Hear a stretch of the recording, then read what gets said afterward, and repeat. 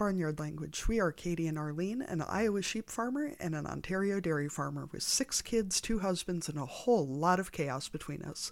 So kick off your boots, reheat your coffee, and join us for some Barnyard Language, honest talk about running farms and raising families. In case your kids haven't already learned all the swears from being in the barn, it might be a good idea to put on some headphones or turn down the volume. While many of our guests are professionals, they aren't your professionals. If you need personalized advice, consult your people. Hello and welcome to another episode of Barnyard Language. We're glad that you're joining us here again today. And I think it's time for the lambing report. Katie, what's happening in the sheep barn? I feel like we need like a special sound effect, like dun dun dun dun dun, you know, like 11 or 12 ewes lambed in the last 40 hours, 36 hours, something like that, in a space only slightly more than 1 day long. And that's about 30% of our sheep that lambed in a very short amount of time, which on one hand is awesome because it gets it done, but on the other hand, there was some serious lamb Tetris of trying to figure out where the hell everybody was going to go. We try to give each ewe at least a day with just her lambs, you know, so we use lambing jugs, but we try not to pair them up until they have a solid idea of which lambs are theirs. But we had 4 sheep lambed overnight in the same big pen, and they all seem fairly happy with the lambs they ended up with, but I'm not sure that any of them ended up with their actual babies. But as long as they feed them, who cares? Yeah. I mean, everybody seemed pleased by the end, but it was a bit of a thing. So we're kicking more babies outside, which is adorable. I will post some more videos because it's real fucking cute because they just run around and play and do that little hoppy lamb thing where they like bounce around. Yeah.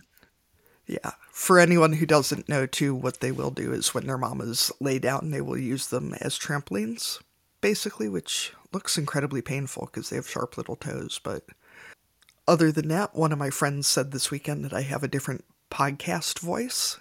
And so now I'm all in my head about that. So, hi, Susie. Thanks for freaking me the fuck out. I really appreciate it.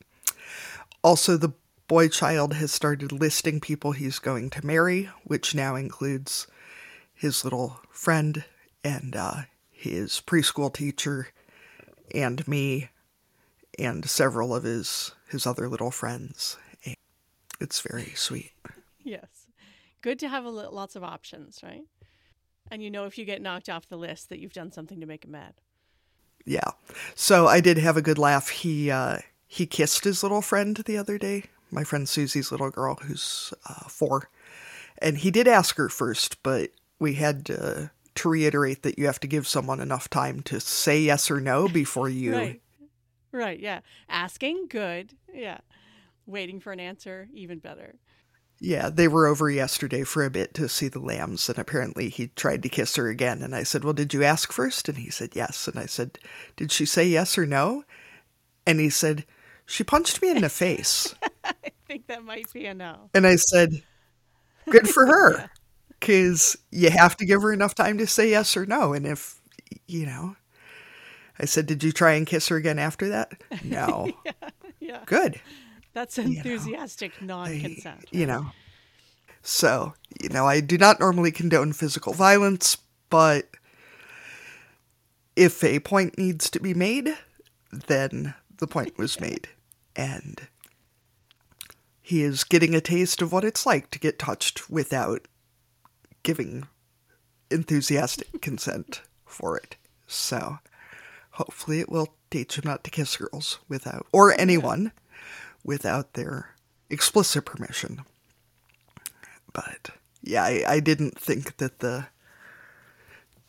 chasing girls would start at the age of 4, but apparently we're there. So it can come and go. Before long, they'll be gross and disgusting, and he won't want to have anything to do with them. I'm sure. And I mean, obviously, I also try hard not to be that parent who's like, won't it be so cute when they actually do get married? But it occurred to me that in towns like this, like, if you marry someone you went to high school with, there's a very reasonable chance that your in-laws have known you since preschool, Yeah. which somehow seems real strange. How are things at your place, Arlene? You still jet lagged, or are you I feeling think better? that I've come through it. Yes. Yeah, feeling better. Definitely, there were a lot of sneaking in naps last week. And last week was actually the first time that our kids went to school for 5 days in a row since before Christmas. So Oh my yeah, god. between all the snow days, there was a holiday in there, there was a professional development day for teachers. It wasn't even people being sick so much. We have actually had a decent winter in terms of illnesses and everything. But yeah, it was just, yeah, days when the buses were canceled. And yeah, there were no 5 day stretches. So it felt long for everybody, I think, between, I'm sure that they were all jet lagged as well. And actually having to go to school every day was a big difference. So that was really the only news on the kid front. Oh dear, I let the dog stay in the room with me, and Oh, now he has Levi. regrets. Um, Oh. Did he lose his ball under yeah, the couch? possibly. I think he heard someone come You guys, into the Arlene house. needs to. Ar- yeah, Arlene needs to post more videos, but their dog is basically the cutest thing in the world, despite being kind of an angry elf and really obsessive. I mean, he is a Jack Russell, Yes. so I guess it's pretty, like, Yeah, par for the exactly. course. That's just the full-on terrier coming out. And farm wise, I don't think there's too much to report. Things are getting warmer, snow is melting, which is kind of nice. So, full on mud season. Although, of course, we got a little bit more snow in the air the other day just to, keep us on our toes. But it is starting to feel like spring might be actually coming. So that does feel good. The other night, I milked with my daughter in the evening, and the panels on our barn are set to thermostats, and the one side was all the way down, and the sun was coming in, and it did actually feel quite springy for a few minutes there. So it feels like it's on the horizon. The Are you guys in that season where it's you get like 3 inches of snow and then it's gone by the end of the day, and then it's quite warm, and then it snows again, and then it's gone, and Yeah, and then it's just prolonging the yeah, mud that's right. Then the season? ground freezes solid and then thaws out completely, and the basement fills with water and all that kind of stuff. Yes, I think we're in the Yeah. same zone. I assume we're not the only farm family who insists that it's all mud, too, despite the amount of livestock that might be present. Yeah, You know, everything's muddy, quote unquote. Like, I know it's cow shit, but let's just pretend yeah, it's all mud. there's Like, a bit of both. At least the space yeah. between our house and barn is pretty much mud. We have a few paved sections, so that helps for sure. But yeah, we know that the rest of the zones are a good combo. Well, on that note, should we go ahead and visit with our guest for this week? Today on the podcast, we're excited to be talking to Andrea LeFevre from North Central Illinois. So we start each of our interviews with the same question, and this is a way for our guests to introduce themselves. So Andrea, we ask, what are you growing? And this can cover crops, livestock, families, businesses, and all kinds of other stuff. So what are you growing? I am growing with my husband and my in laws, Andrew's parents, corn and soybeans. My husband and I are growing two little children, and I myself am growing my new book business. That is very exciting. So we'll start with the kid question. How old are the little ones? Briar is my oldest, and he is turning 3 in just a couple of weeks. And my youngest, Boone, is about a year and a half now. Yeah, so still little guys. Yeah, very busy. Yeah. And I know that some people don't like to answer this question, but are you one of the people who can tell us kind of like what size of farm we're talking about in terms of like acres or, those types of things? I was born and raised to never answer that question. Okay. Yeah. I know yeah, some people do and some people don't. It is a complicated question. My husband and I are transitioning further into being more on the farm with my in laws. So they're kind of slowly transitioning into retirement. So I truly don't know the correct way to answer that without making my husband mad. Sure. That's fair. So can I ask, trying not to like get too personal with the details, we're also in the process of transitioning from my in-law situation. Are you going with a more, I don't know, traditional method of taking out a mortgage and buying it out, or are you, we have it in an LLC, and so we're buying out shares, mostly through work. So I'm really interested in how people, because there's a lot of different approaches, and I think it's good for folks to hear different ways that people are approaching it. I feel like it is such a tough conversation to have with the older generation. Not that I'm calling my in laws old by any means. I'm sure they're going to listen to this. So I don't want to, make them mad. But I think that they're truly still looking into if it should be an LLC or whatnot. My husband is very good with business, as is my father in law. But for right now, everything's just kind of done on a handshake. And I just really trust that, no one's going to get screwed over. And, as long as our families are still talking to each other and we're in good communication, that, my husband and I are just going to keep on rolling with what we got. So I really don't have a good answer for you there because we're still just figuring it out as we go. Yeah, it seems like the biggest complicating factor is usually other siblings. If there's kids who feel like they're getting screwed out of some tremendous amount of money that. Right. Yeah. Because all farmers are rich, right? Yeah. Yeah. So my dad, he was a sibling of 11 children. So his parents have just recently passed. So with talking about a generation that didn't really communicate and having siblings pretty much hate each other for that lack of communication, it was rough. And my dad has gone through such a traumatic experience because all of that land got sold. So it is really important to figure out how to transition the next generation in and, keep them farming because young farmers, there hardly aren't any anymore. The youngest farmer is, I don't know, 60, 65 in the area. So it is really hard. Okay. Andrea, do you guys raise any livestock? I truly, from the bottom of my heart, wish that we did. My dad grew, um, he had cows that he had. My brother in law, they have cows.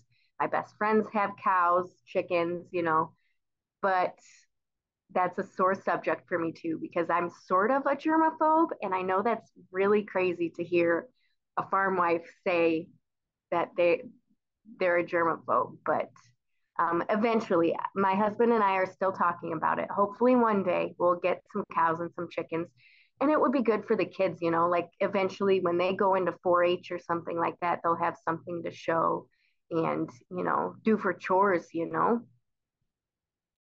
Sorry, and this is why it's good that we can edit, because then I can just take out all the times that I got distracted. So you were raised on a farm, is that correct? Born and raised, yes. Do your folks do row crops then as well, or you said they didn't have any Yeah, no, livestock, right? growing up, we did not have any livestock other than a dog and some cats. But yes, we've always been farming corn and soybeans. But like I mentioned earlier, all the farms just got sold. So now my dad is helping my brother-in-law farm, as well as me and my husband when he has time or when my husband asks him for his help. So he comes running just to stay busy working. As livestock folks, and not meaning this nearly as obnoxiously as it's going to come out, um, what do row crop farmers do in the winter? Everyone here has livestock. Like, we assume that you go to Jamaica for like 6 months. So if that is not correct, this is your. Man, I wish we could go for a vacation. It is cold and windy here right now, but my husband really does equipment cleaning and just maintenance all winter long, as well as mostly the business end, just double checking to make sure that his markets are doing, what he wants it to do and whatnot. So as far as I go, being the farmhouse wife, um, just normal day to day stuff. That is fair. So you talked a little bit at the beginning about your new book. So why don't you tell us about your book and what was the inspiration behind it? Yeah, so I reading to my kids, I have found a lot of disappointment in the hundreds and hundreds of farm books that I have read to my farm kids. I want to say it the farm wife was only on one of the page of any of these books, and it was really just to say thanks mom for cooking us supper. And I it just really hurt my heart that we're not appreciated for more than just that. So I took it in my hands to write that book of the daily activities that I'm here for that help the farm. So if it weren't for the farm wife, we're the glue that holds the farm together. So I just really wanted people out there to know that, we do more than just dishes and cooking and cleaning. So Yeah, the mom always comes out with lunch at the end of the book when everybody else is done. And we talk to so many women, especially of that older generation, who say, "Well, I'm just a farm wife." And I'm like, "But hey, yes, you kept everybody fed and in clean clothes, and that's worth a hell of a lot. Stop doing it and see how well that goes over." But you're doing the books, even if you're not driving tractor. You're doing books, you're running for parts, you're taking calls, you're dealing with this, you're dealing with that. You're farming just as actively as anybody else is, and that really just pushes my buttons. Um, the other thing I've noticed, and now I can't like name any names because if we ever want to get any of these authors on, they're going to listen back and be like, "No, you trash talked me once." Um, I'm sure you've noticed as well how many kids' farm books are about old tractors, and we're an old tractor family, but still, where they have one workhorse and there's no business about any part of it. And so I think maybe, to read a farm book to city kids are learning now that that's what a farmer is an old white dude in overalls with like a piece of straw and a big hat and like one row of carrots. Like, but I'm wondering how we can encourage parents to demand realistic books and authors to write realistic books. And as livestock farmers, like, I get that probably the like, this is how veal is made is not going to be like a big hit, but we can talk about animal agriculture, like, especially, dairy or wool production or egg production. Like, I would be fine with my kids reading a realistic book about beef production. I would love it as a parent if there was a realistic book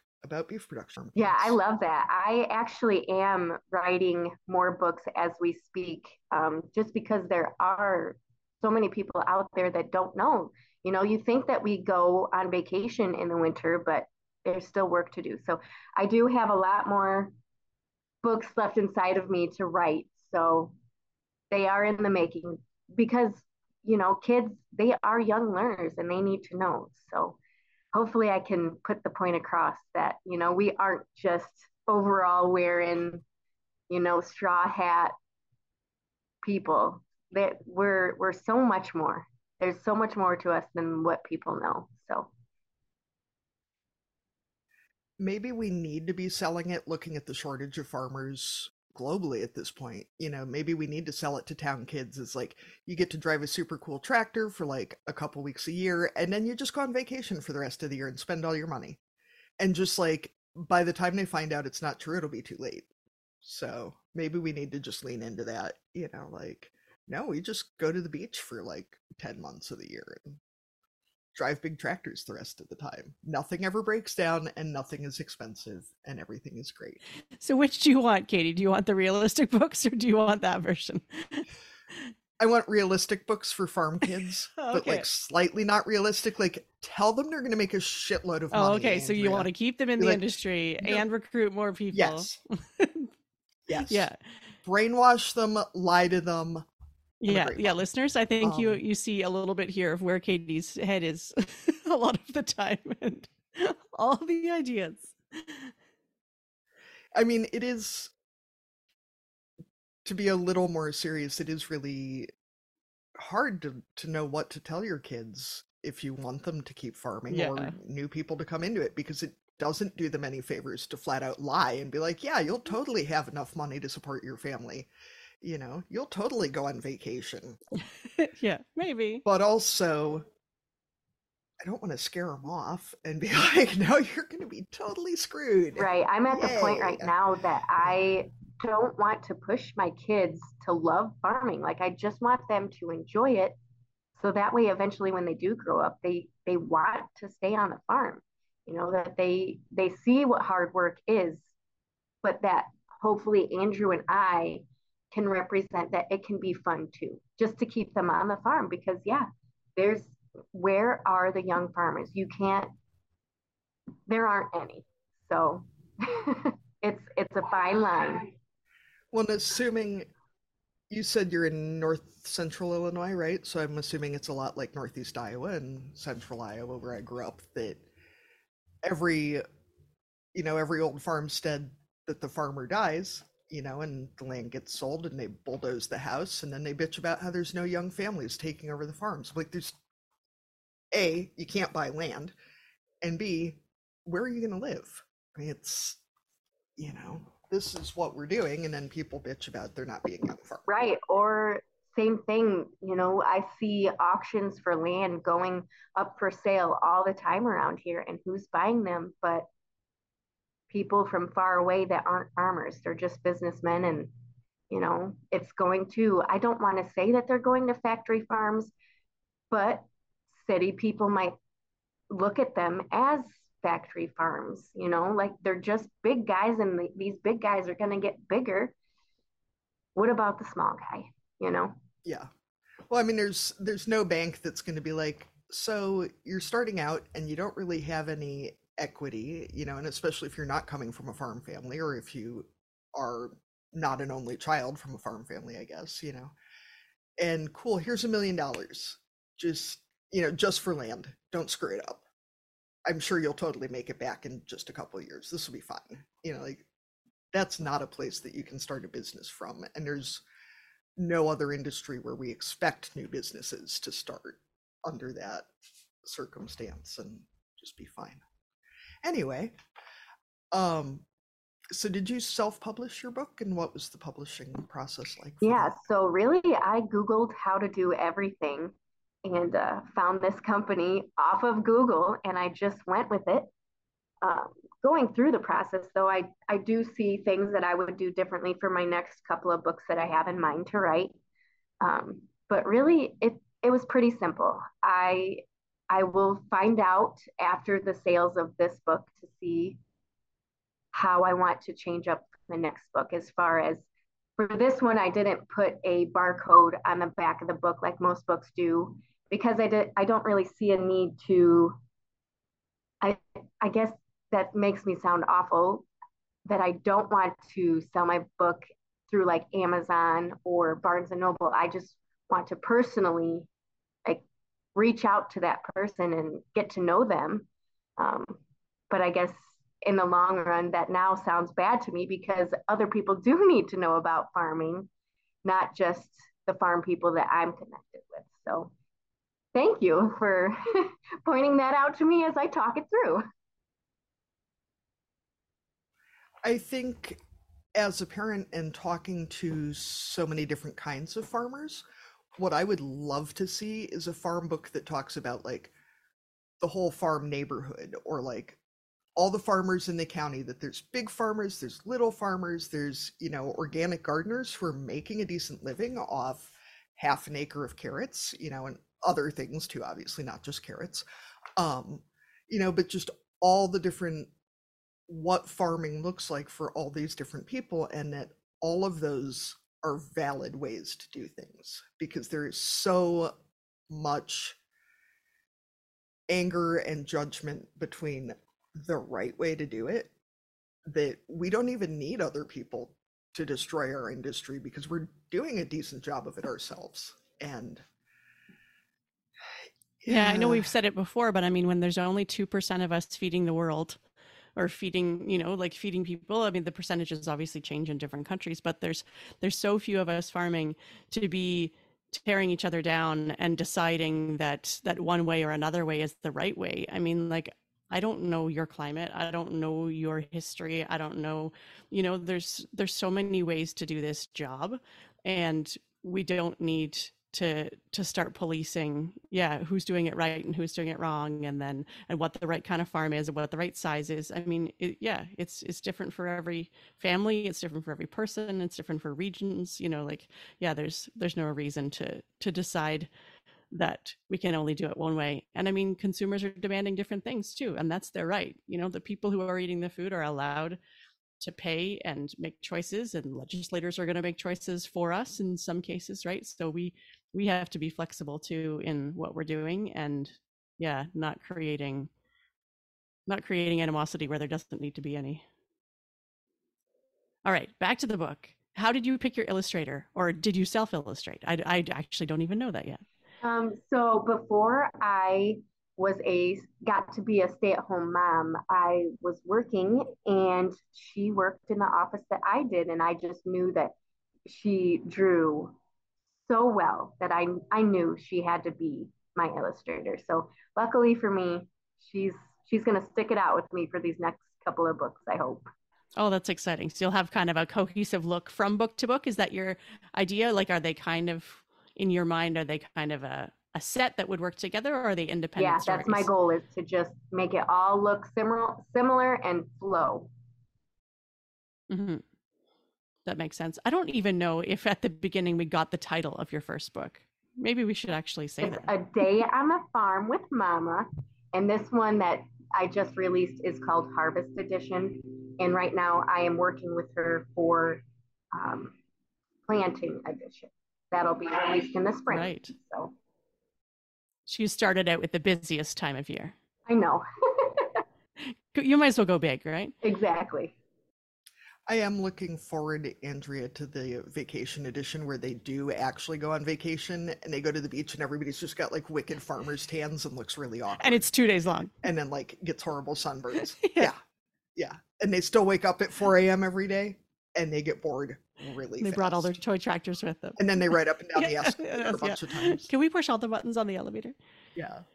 I think the other upside about doing a book about the whole neighborhood is that you could get all sorts of different colors of equipment in there, because my family collects Alice Chalmers, and every time the boy child yells John Deere and demands something green, I can see my husband dying a little inside. So if you could get like a real variety in there, I feel like you could really increase your marketing potential to, have that seems pretty easy to do for this next book, because luckily for me, I guess unlucky, but still lucky, my in-laws they have a little bit of everything. So I'm going to get that pictured so that way it isn't just always John Deere, but they seem to have the most toys for these kids. So they have a very effective marketing. We had, I don't know if you guys had them, but we had those kids John Deere DVDs when my kids were little, and one of my friends called them the John Deere propaganda, because they do start early for sure. I've noticed that Jim makes sure that the boy child gets the copy of the New Holland magazine every month. Puts it right at his place at the table. That and the old Alice News. I don't want to shit talk John Deere, but both my sister and brother-in-law work for them, so I still have to have John Deere. I actually have a tattoo of the emblem of John Deere, but yeah, we use all tractors on the farm. So you make a very good point. I'll have to get the illustrator to put different colored tractors on there. Yeah, we don't need to discriminate. I did get into an interesting conversation the other day about trying to find fabric to make things for less popular tractor types. And somebody commented about if you collect cock-shut tractors, what Google results you get when you Google that. That's a whole different farming struggle. It's a whole different story. So can you give us a sneak peek into what the next couple books are going to be like? So I'm going to stay on the same frame of mind as far as empowering us women as being just as hardworking as the men on the farm. So, like I said, this one that I just released is the Harvest Edition, but with mom. And then in the spring, I will release one that is planting season on the farm with mom.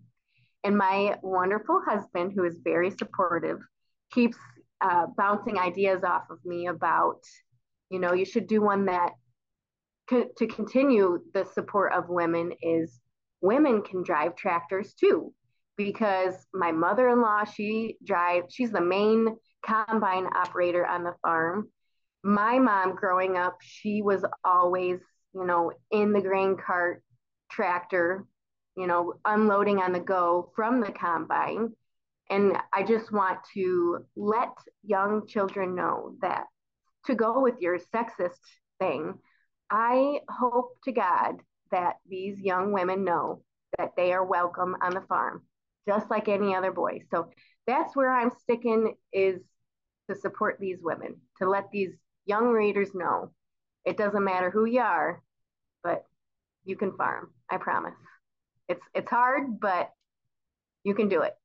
I love the idea too of being able to show all the different kinds of women who are Yeah. involved in ag, because we see, especially in social media, like there's less girly girls, and there's, especially a lot of like the women I see out west who, go to events, and it's expected that you're going to be dressed up and that you can wear makeup and still farm. I don't have the patience for it. But if it's your thing, like, it does not make you less able to drive a tractor if you put on mascara. I have this on good authority that you can do both at the same time. Not that you should put on mascara while you're driving a tractor, because that's Well, I mean, if you've got auto steer, it looks pretty smooth, I'm sure. There's probably time. I love that. My good friend on social media, Mary Pat Sass, she just uploaded a really funny and cute reel about that. She wore a dress into the tractor just because she got, hate comments saying, "What are you dressed up so pretty for? You're just going to be in the tractor. Nobody's going to see you. You do whatever makes you feel good. It doesn't matter." You're exactly right, because it's the generation that we aren't wearing overalls and bibs and things like that. I mean, unless it's cold out, of course we want to stay warm, but yeah, you could wear whatever the heck you want to go feed those animals and to go drive that tractor. So it's really beautiful. Andrea, where can we buy your book? It is on farmwifeatheart.com. If you don't follow me on Instagram, which is Right. farmwifeatheart. So thank you for asking. And go order my kids a copy. I appreciate your support, truly. Will you autograph our copy? Absolutely. Okay, good. Thanks. You don't get that when you order from Amazon. Yeah, that's right. And I have to admit, for myself, with a little girl growing up on the farm, I don't worry about her seeing female farmers, because we know a lot of female farmers, which I know is unusual in a lot of places. But it is very important to me that my little boys see female farmers, because nobody is focusing female farmers on little boys. They're focusing them on little girls. And so little girls are seeing it, but little boys are not. And that's, they're the ones who need to know that it's totally normal. Plus, nobody who's not a complete idiot would stand in the way of my daughter having what she wants. So I don't worry about her near as much as I worry about him. But that is neither here nor there. And now we can talk about parenting, Arlene. All right, on to the parenting stuff. So often we start with the easy question, but I decided to flip the script today and start with what your biggest parenting struggle is these days with two little guys on the farm. Oh my gosh.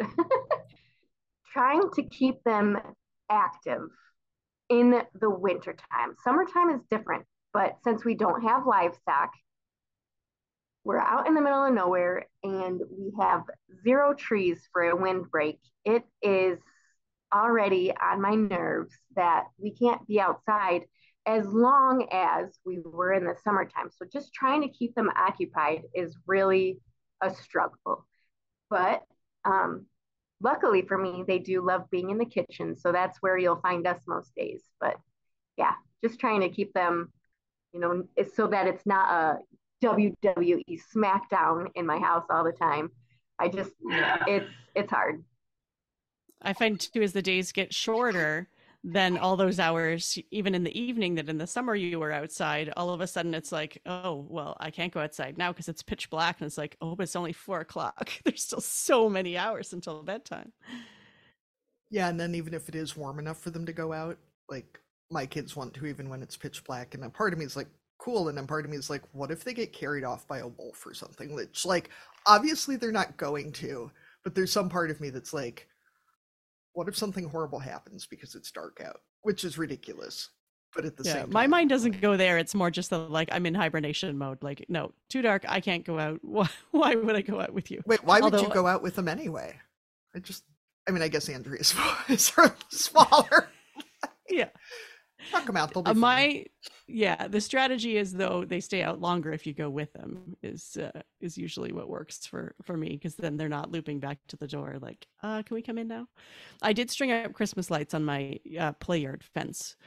That does help a little bit, especially once the snow comes, because the Christmas lights plus snow means that you get a little bit more brightness for that after school playtime, especially at our place, because mine are getting off the bus as the sun is setting these days. Yeah, I'll admit we got a big pile of gravel delivered last week, and the husband came in after school and the kids didn't. And I asked where they were, and he said, oh, they're both on their gamers sitting on the gravel pile playing. And they had their Kindle tablets out there playing games, sitting on a rock pile. It's like 40 degrees out, and they're just happy as little clams sitting out there in the dark. Like, all right. There's the solution, Andrea. Minus the Kindles, if they're too young for that, you just need to get some gravel delivered now, and don't actually do anything with it till spring. That's what we should have put in the gear and gift guide, Arlene, was Yeah. just a fucking pile of Yeah, rocks. yeah, a It's pile of rocks, a pile of sand, and then you deal with them in a few months when they are not frozen anymore. That seems like a really awfully expensive Christmas present right there. To myself is a gravel pile right now. yeah. Yeah, but well, if you need to fill in some potholes, then it's kind of multi-purpose. Yeah, I suppose if you don't have livestock, you probably don't have as many holes. I don't know. Cattle seem to make a lot of holes. Anyway, so what do you enjoy the most about being able to raise your kids on the farm? And how close do your in-laws live? And is that where your boys are now? Because it's awfully quiet over there. My boys are actually right now at my parents'. After the farm got sold, they moved up here to be close to me and my little sister. So really, they're 2.5 miles away, as my in-laws are about a mile and a half away. So it's extremely nice having family really close by. But I love the flexibility of, being able to, hop, skip, jump right on over whenever there's a tractor running. So that way my boys can get all that farm life captured for them in some really nice memories. So, Andrea, I was a stay-at-home parent for many years, and I guess technically still am, although now that they're in school, I am farming more and doing a few other things on the side, like have a podcast. But when they were little, I didn't have much day-to-day involvement on the farm. And I know that for a lot of people, that means I'm in a privileged position. I wasn't farming before I had kids. So it wasn't like I was, taking maternity leave or, taking a short break and then getting right back into it. I did have a career, and then I went on mat leave and became a stay-at-home mom. But it also led to some guilt for me, because it seems, especially when you're looking at social media, at all these super farm moms who seem to be able to do it all, like their kids are in the barn every day and the kids are on the tractor with them, and they're doing all the things, or that's how it looks from the outside. So what does being a stay-at-home farm mom look like look like for you right now? Oh, yes, I feel all of that. So growing up, I had to sneak out of the house to go back shed and be with my dad, whether that was airing up tires on the equipment or washing windows or, vacuuming out the tractor cabs. So it was very small.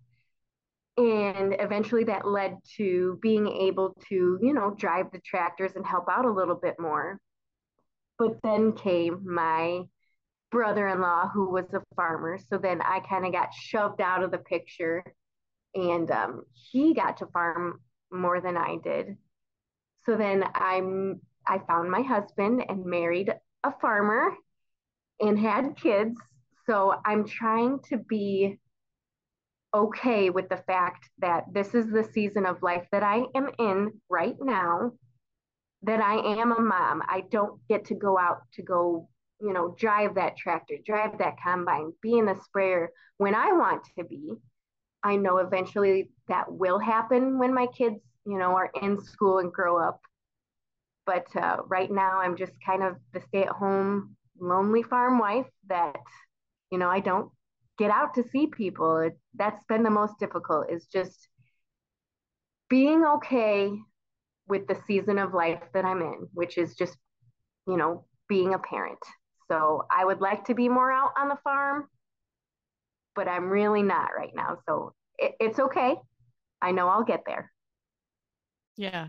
Yeah. And, acknowledging the limits of what you and your kids can handle sometimes is for the best too, right? I mean, I probably thought before I had kids that they were going to be much more adaptable than they were.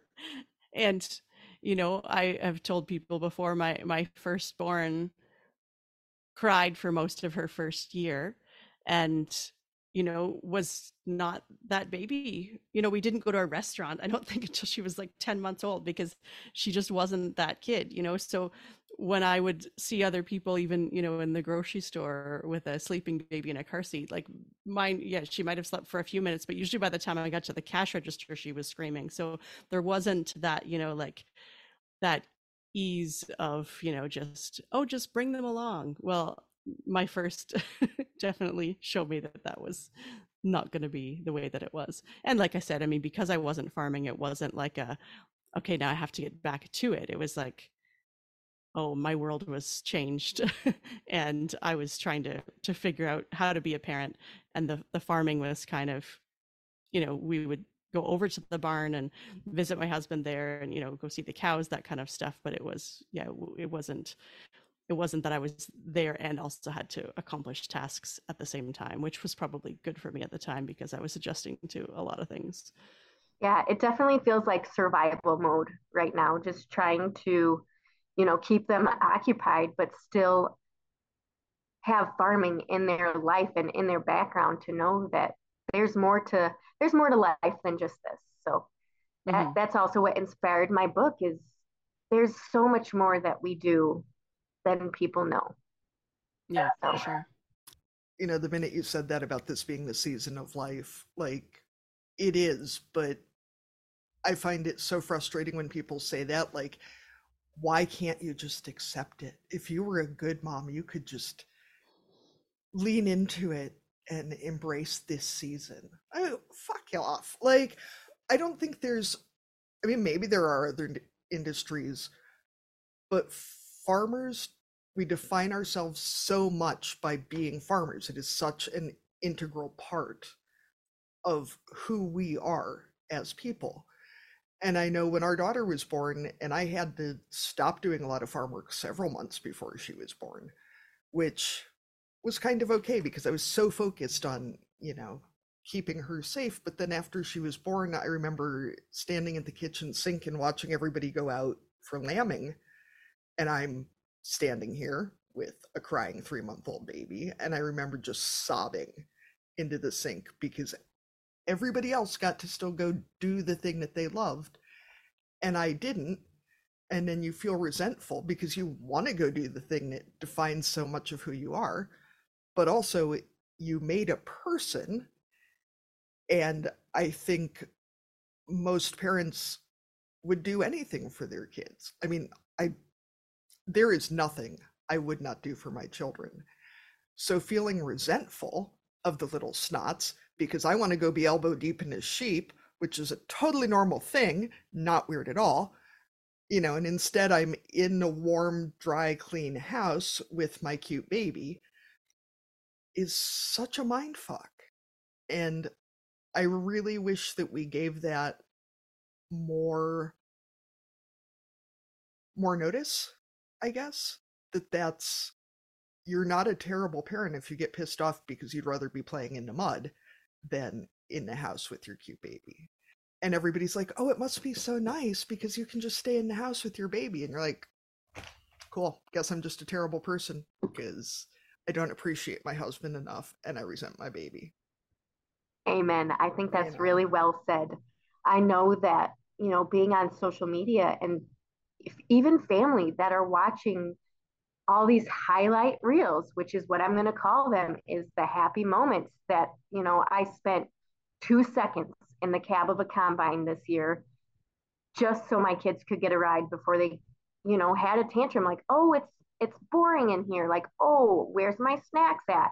Like it is a highlight reel. And a lot of people, that's all that they see is, oh, your life just must be so fun, that you get to go do this and go do that. But that's really not the background of what happened leading up to those 2 seconds. So beautifully said. I think we should start making social media reels of like trying to get two small children from the house to the barn appropriately dressed. Cool. You really want to see what this is like?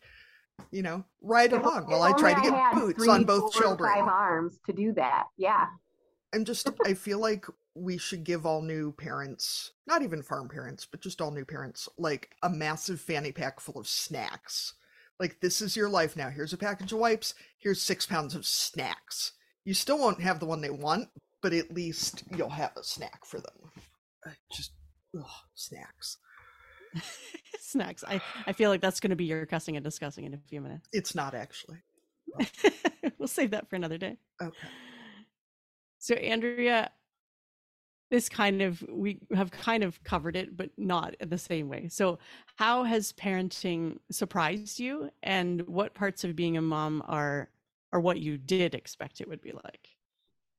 Yeah. So growing up, I never really got along with my mom. Not that she wasn't a great saint for also being a stay-at-home farm mom. Um, but becoming a mom myself, I now view myself as my mom. I have done the same things, I've gone through the same things that she has. So now I just have a newfound respect for what she's gone through and what we're going through. And she's really turned into my best friend, which is surprising to me. Not that I didn't love her before, I love her just the same. It's just my eyes have been opened and life is a little bit more clear that, this whole farm life thing, it's beautiful, but it's hard as shit to work through, with two little boys that are way more active than me and my sisters were, but it's still hard. So we ask all of our guests, if you were going to dominate a category at the county fair, what would it be? And you can make up a category or choose a real one, whatever you prefer. I love that. I was in the 4-H and I went to state on sewing. I feel like that's just a beautiful way to, be in your roots where you are and using the things that you have, which is what most farm women do, is to reuse, recycle, and just make the most out of what you have. So I'm going to stick with sewing because you just kind of need it to patch things up because little rowdy boys get holes in their knees all the time. So I'm sticking with that one. So you're gonna go for like best knee patching or something more artistic for your category?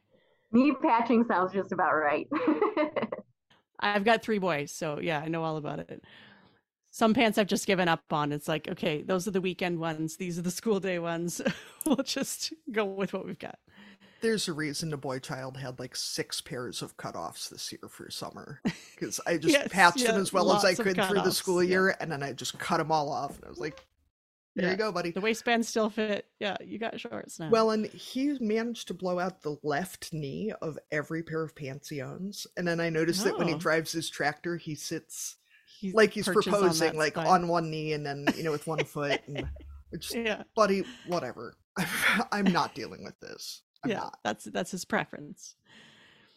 All right, I will go ahead and move us into our cussing and discussing segment. We've registered for an online platform called SpeakPipe, so listeners, you can leave your cussing and discussing entries for us, and we can play them on the show. So go to speakpipe.com/barnyard language and leave us a voice memo, or you can always send us an email at barnyardlanguage@gmail.com, and we will read it out for you.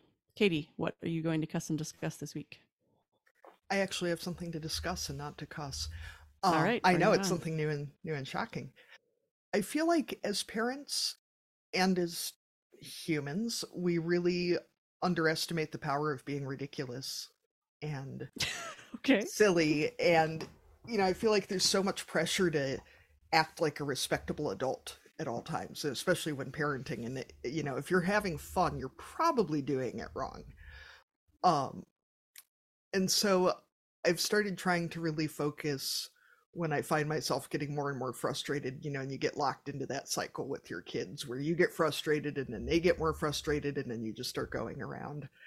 So I've been trying to lean into being ridiculous in those moments because it's distracting and it's really hard Yeah, to be. breaks the cycle. Yeah, and it's really hard to be too frustrating if you're doing something like my current preference, which I would like to call chicken mom, where I pretend to be a giant hen.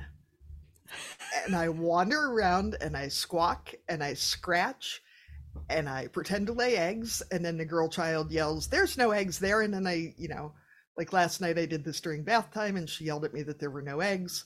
And so I crowed and told her that I had forgotten I was a rooster and that roosters don't lay eggs. And I do a stupid voice. And I try to remember not to do it in public because I'm sure that. I'd like to see a video of this someday, please. Sure thing. It works so well because it is impossible for me to be really pissed off while I'm wandering around like As a chicken. as a chicken. Yeah. And for the daughter who legitimately cries more every time I wash her hair than she did when she broke her arm, having this distraction is a tremendous thing. And when I was younger, I actually did some clowning and mime and improv acting and that. And so this is a fun way to get to be creative and use those skills and to show my kids that you can have fun and still get things done, because I think there's just such an overarching sense that if you're enjoying what you're doing, you're probably not serious. And there's really very few things that you actually need to be very serious about. Yeah. And so I think we love should it. just embrace it. And Yeah. Now, have you considered branching out into other animals when they get tired of chicken, or you're going to stick with this one for a while? I don't know. I'm wondering what other moms I could be. Chicken mom is nice because it's a really funny voice, and you don't need a lot of Do you body ever sit on your movements. children and try and keep them warm like chicks? I think you should add that in if you don't. This actually started because the girl child, one of her favorite sensory seeking games is to be wrapped up tight in a blanket, and she says she's in her Okay. egg and then she has to hatch. Yeah. I also have a photo of her when she was quite small, pretending. I'm trying to remember how it started. She had been watching one of the hens actually lay an egg, and she came in and sat down and made a little nest and squawked and squawked and squawked and turned around and was very disappointed because she thought that she could actually lay an egg. Yeah, She was if she did all maybe the steps. 2. She was very small. But I do a lot of voices, or if you whisper at your children when they're yelling, that will usually shut them down pretty quickly. So just anything that breaks the literal cycle of getting louder and more frustrated. Yeah, the escalation. Because it's really hard to be too authoritarian with your kids when you're pretending to be a giant chicken. So Gotcha. yeah.